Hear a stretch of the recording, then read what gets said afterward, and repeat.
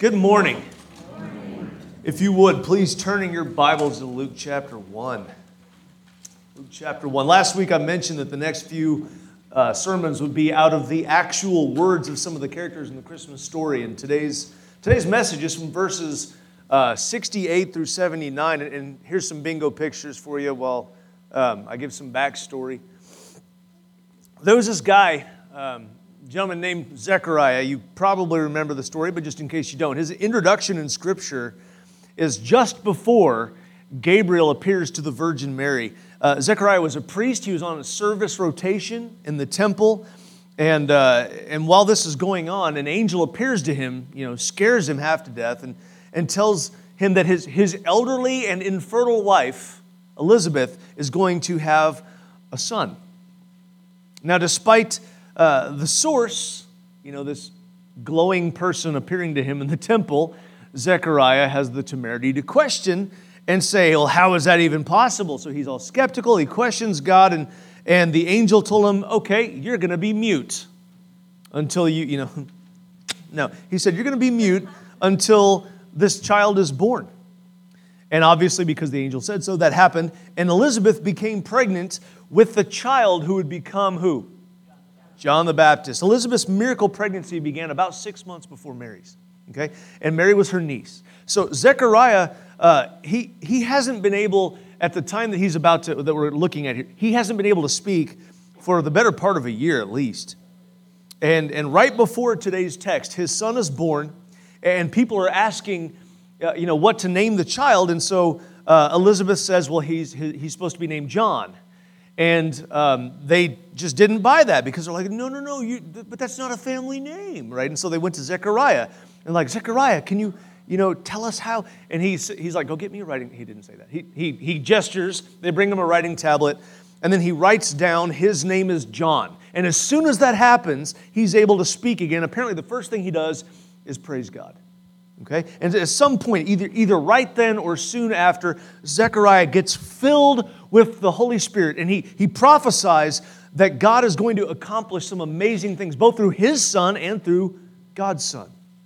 And that prophecy tells us a lot about the Lord's faithfulness. And it reveals how God proves that he is faithful in several ways. So we're going to talk about that today because it's never a bad thing for the bride of Christ to be, for us to be reminded that our Lord is faithful. And it ought to motivate us all the more to be faithful to him. And so I think I skipped ahead once. I apologize. I may be missing a slide. That's all right. Okay.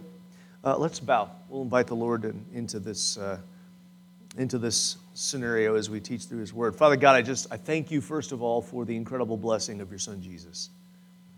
It's probably my favorite time of year, and when I think about the incarnation and the incredible miracle it is, it's mind-blowing. To me, it's even more amazing than your creation of the universe itself, the fact that you would write yourself into the story, as it's been said, that you would place your son in the womb of a virgin, that he would be both fully God and fully man. It's just beyond our comprehension. But we thank you for it. We thank you, and we ask that today, Father, as you speak to your people through your flawed servant, God, I pray that you will help each one of us to receive what is planted. Let us take it humbly within our hearts, and may it take root and bear fruit. In Christ's name we pray. Amen. All right, so starting with verse 68, the first thing the Holy Spirit leads Zechariah to say is, "Blessed be the Lord God of Israel." And I want you to just pause there for a second. Have you ever wondered why the Holy Spirit's, like the go-to for the Holy Spirit whenever they are filled with him, is that they almost immediately praise God? Like that's the first thing that comes out. Now you have to ask, well, why is it? Is it because God has an inflated ego? No, it's due to his magnificence.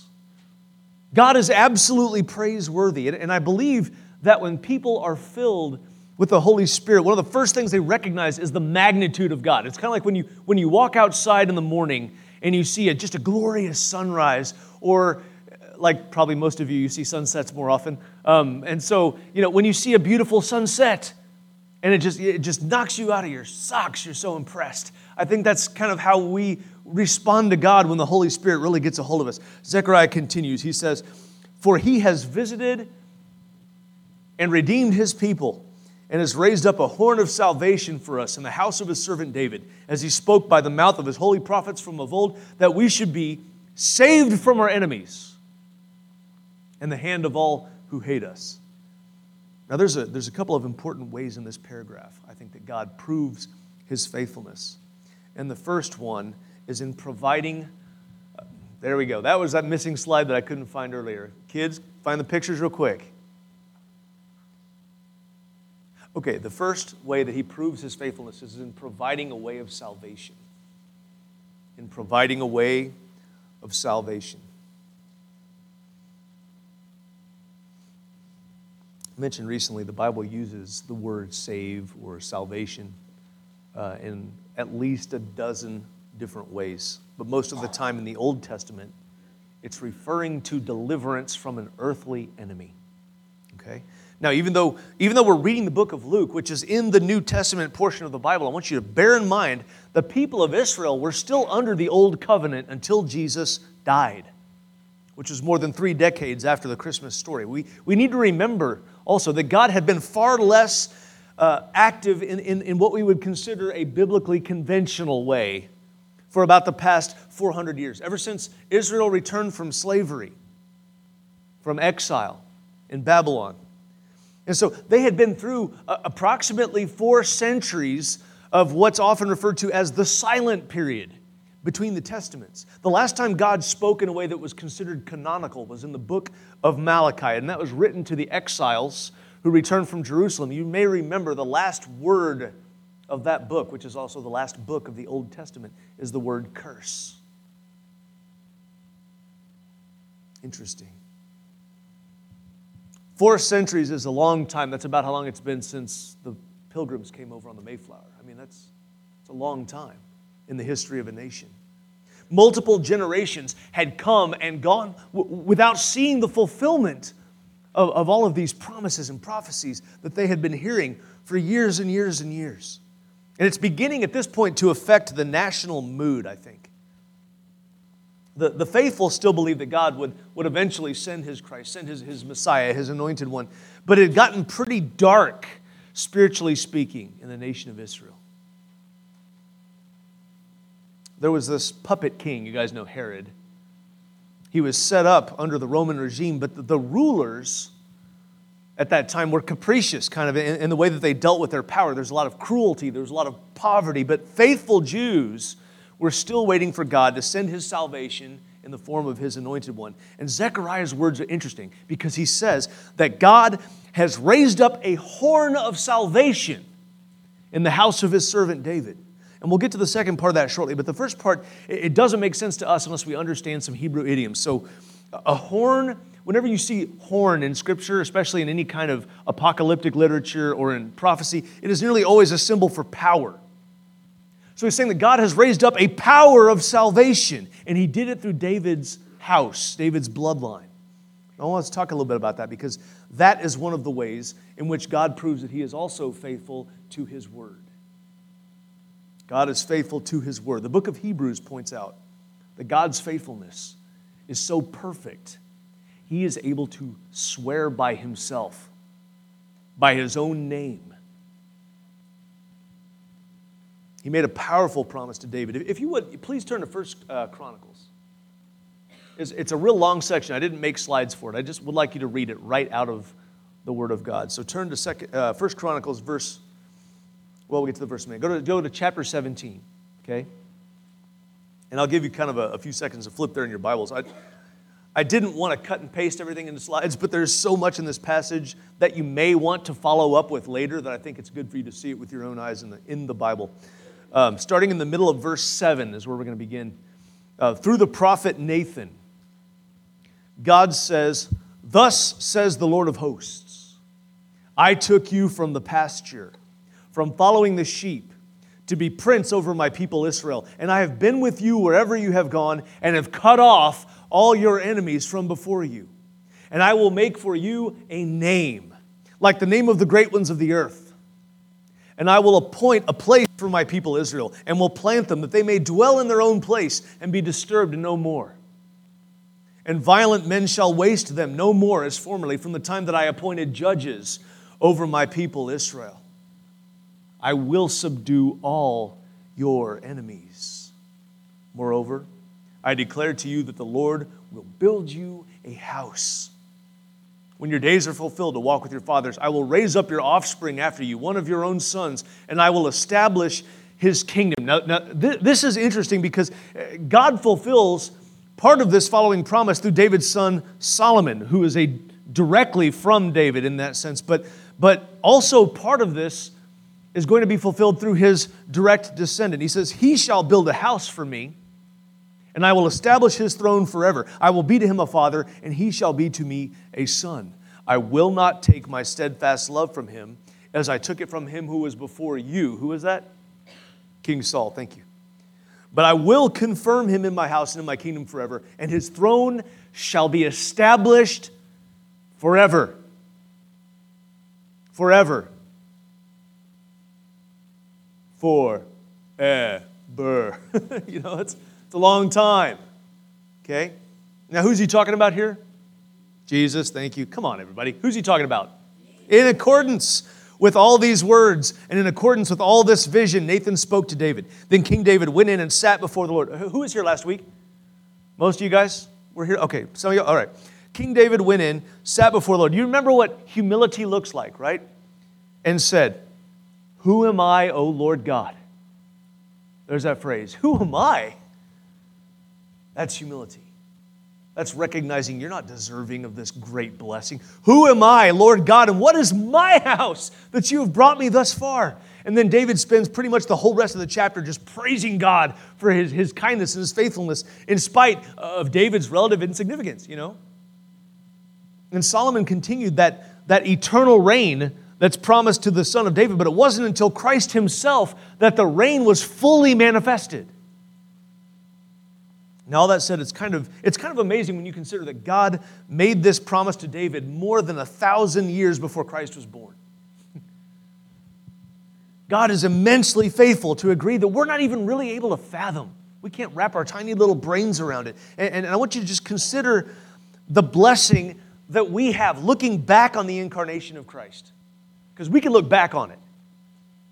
They were looking forward to it. They didn't know exactly what it was going to look like. The Apostle Paul said that all of the promises of God are yes and amen in Christ Jesus. We ought to feel incredibly blessed. Let's continue with Zechariah. To show the mercy promised to our fathers and to remember his holy covenant, the oath that he swore to our father Abraham, to grant us that we, being delivered from the hand of our enemies, might serve him without fear in holiness and righteousness before him all our days. That, too, is an amazing statement. The oath that God swore to Abraham could possibly refer to that threefold promise, the initial promise that we looked at last week, remember in Genesis 12. But there's a reiteration that the Lord makes in Genesis 15. God swore a covenant with Abram that was one-sided. We'll talk about that some other time. I know we've talked about it before, but it was one-sided. It didn't depend on Abram's faithfulness at all, just God's. And that is a gracious reminder of God's character, which is wonderfully consistent even though we are often not. Now, the Bible gives us multiple insights into God's character. And by this, I mean the traits or the qualities of him as a person, so to speak, right? There's a very oft-repeated quote in the book of Psalms.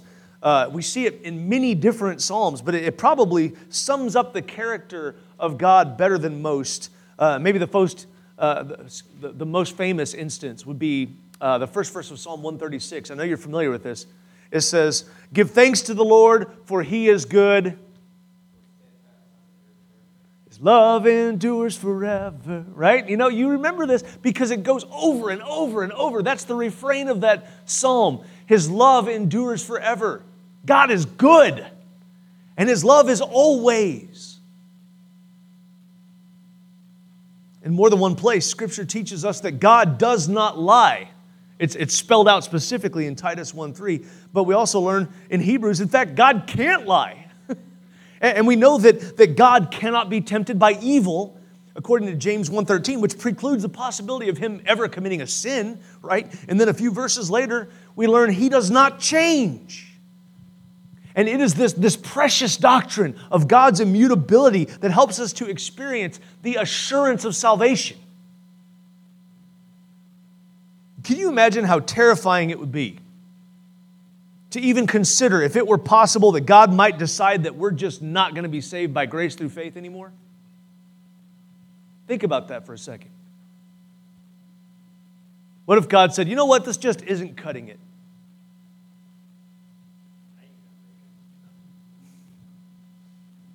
It's a scary thought. So we can praise the Lord that He is good, that He is always truthful, that He does not sin, and that He does not change. And it is extremely important that we recognize the truth in the last part of that paragraph. Okay, the stated purpose of God delivering His people, I'm talking about the paragraph of what Zechariah said. The stated purpose is in order that they may serve Him without fear in holiness and righteousness for all their days. Church, God is faithful to make His people holy. I'm pushing the wrong button, aren't I? It's making a laser. I don't know what's going on. Have you tried turning it off and on again? Yes, I just did. Okay, there it is. All right. God is faithful to make His people holy. This is perhaps one of the most misunderstood truths about Christianity in today's easy believism world. You know, it seems as though too many professing Christians are convinced that the reason Jesus died for them was in order that they might sin freely, rather than allowing God's mercy and grace to be the motivation to live before Him with holiness and righteousness for all their days. Paul talks about that in where is it? Galatians 6, right? Wyatt would know. Yeah, every epistle, but especially Galatians 6. He says, shall we go on sinning then so that grace may increase? By no means. What did I say? Did I? Oh, you're right. It's Romans 6. Oh.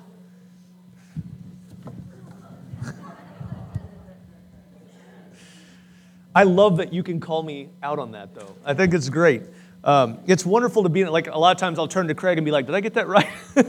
I can do that with Wyatt sometimes too. It's a powerful thing to think about the fact that Christ's death was not so that we would be able to sin. It was so that we would be able not to sin and not to suffer the penalty for sin, because Christ paid it on the cross.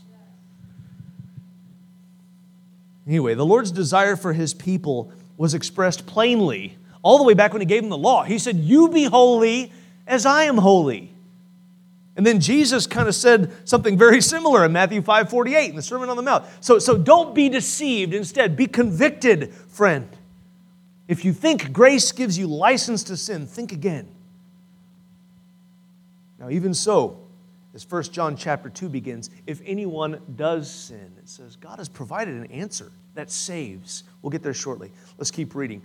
And you, child, will be called prophet of the Most High, for you will go before the Lord to prepare His ways, to give knowledge of salvation to His people in the forgiveness of their sins. Now this, we're getting into the nitty-gritty here. So through Zechariah, okay, the Holy Spirit is prophesying about the future life of John the Baptist. He was the one, you remember, John even said this, he was the one who was to come and proclaim, make straight the way of the Lord, right? He's quoting from Isaiah. Isaiah prophesied that 7 centuries before. So his purpose, John's purpose in preparing God's people for Christ's ministry was that they might receive knowledge of salvation. That's what it says. knowledge of salvation. And that salvation is theirs through God mercifully forgiving their sins. Forgiving His people. Sometimes the Old and New Testaments are contrasted. You ever notice this? They're pitted against each other in such a way it seems like God has changed how He receives people. But the Bible teaches us all since the beginning, He has accepted people by faith. And forgiveness is a part of that acceptance because nobody's perfect. Can I get an amen? There's this beautiful passage in Micah 7. I know it's one of Everett's favorites. It's the prophet asks, Who is a God like you, pardoning iniquity and passing over transgression for the remnant of His inheritance? He does not retain His anger forever because He delights in steadfast love. He will again have compassion on us. He will tread our iniquities underfoot. You will cast all our sins into the depths of the sea. You will show faithfulness to Jacob and steadfast love to Abraham as you have sworn to our fathers from the days of old. Guys, this is in the Old Testament. Don't tell me God has changed. Years, centuries before Christ came, God's faithfulness was shown to the patriarchs of the faith, and it was shown to the prophets before, just like Zechariah alluded it. How awesome is that? God He's given us markers, road signs, all throughout history of what He's doing. In case you're not aware, the means by which God forgives us is the sacrificial death of Jesus Christ, His Son. God the Father punished God the Son, Jesus Christ, on our behalf so that His blood paid the price for our sin. And then God raised Him from the dead as proof that He is exactly who He claimed to be, that He is the Messiah, and that God's promise has been fulfilled because God is faithful. So all who come to Him in faith, all who come to faith in Christ, they receive that forgiveness, which came to us because of the tender mercy of our God, whereby the sunrise shall visit us from on high to give light to those who sit in darkness and in the shadow of death, to guide our feet into the way of peace.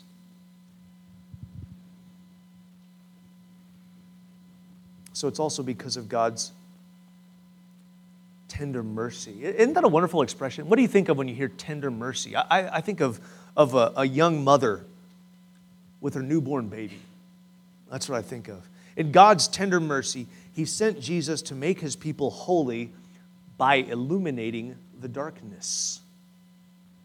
400 years of relative silence, and God's people probably felt pretty defeated, pretty broken, like they were just kind of sitting in the dark. And in the first few verses of John's Gospel, referring to Jesus Christ, who is the Word became flesh, we read, "In Him was life, and that life is the light of men. The light shines in the darkness, and the darkness has not overcome it." Remember, this is the world Jesus came into, is a world where religious people had taken God's precepts and then added to that hundreds of their own laws, and then they treated their laws as equal or greater than God's actual law. It was rife with hypocrisy, and they covered up the truth with traditions, which happens often in the history of the church. You go back and look through the history of Christendom, and tradition has supplanted God's word in so many places, and it's sad. Many people couldn't see what was really the will and the plan of God until the light came and showed them. Christ is the light that reveals the true character of the triune God. So He did that for God's people, and then He showed them the way of peace. That's such a deep word. Peace. Don't you love the idea of peace? But it's not, I don't think He's talking about external peace. What did Jesus say? He said, "I came not to bring peace, but a sword," right? So what is this peace among men? The most important way of peace that Jesus reveals is that we can stop being God's enemies and be reconciled to Him through the cross of Christ.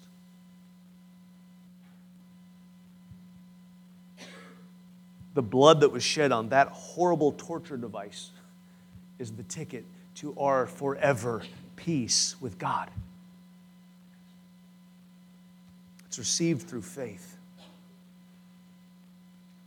So, knowledge that God has effectively provided eternal salvation for you makes it a lot easier to live with the lack of peace in the present, doesn't it?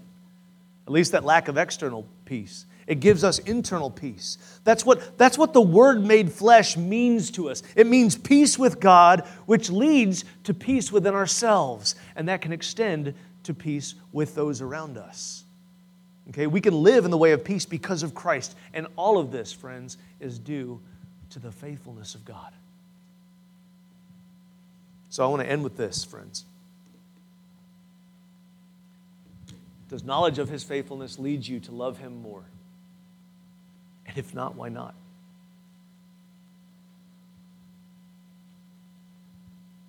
You know, those of you who are married understand this, don't you? I mean, just as your spouse's fidelity ought to encourage yours, so should God's faithfulness inspire us to be faithful to Him in our own lives. Amen?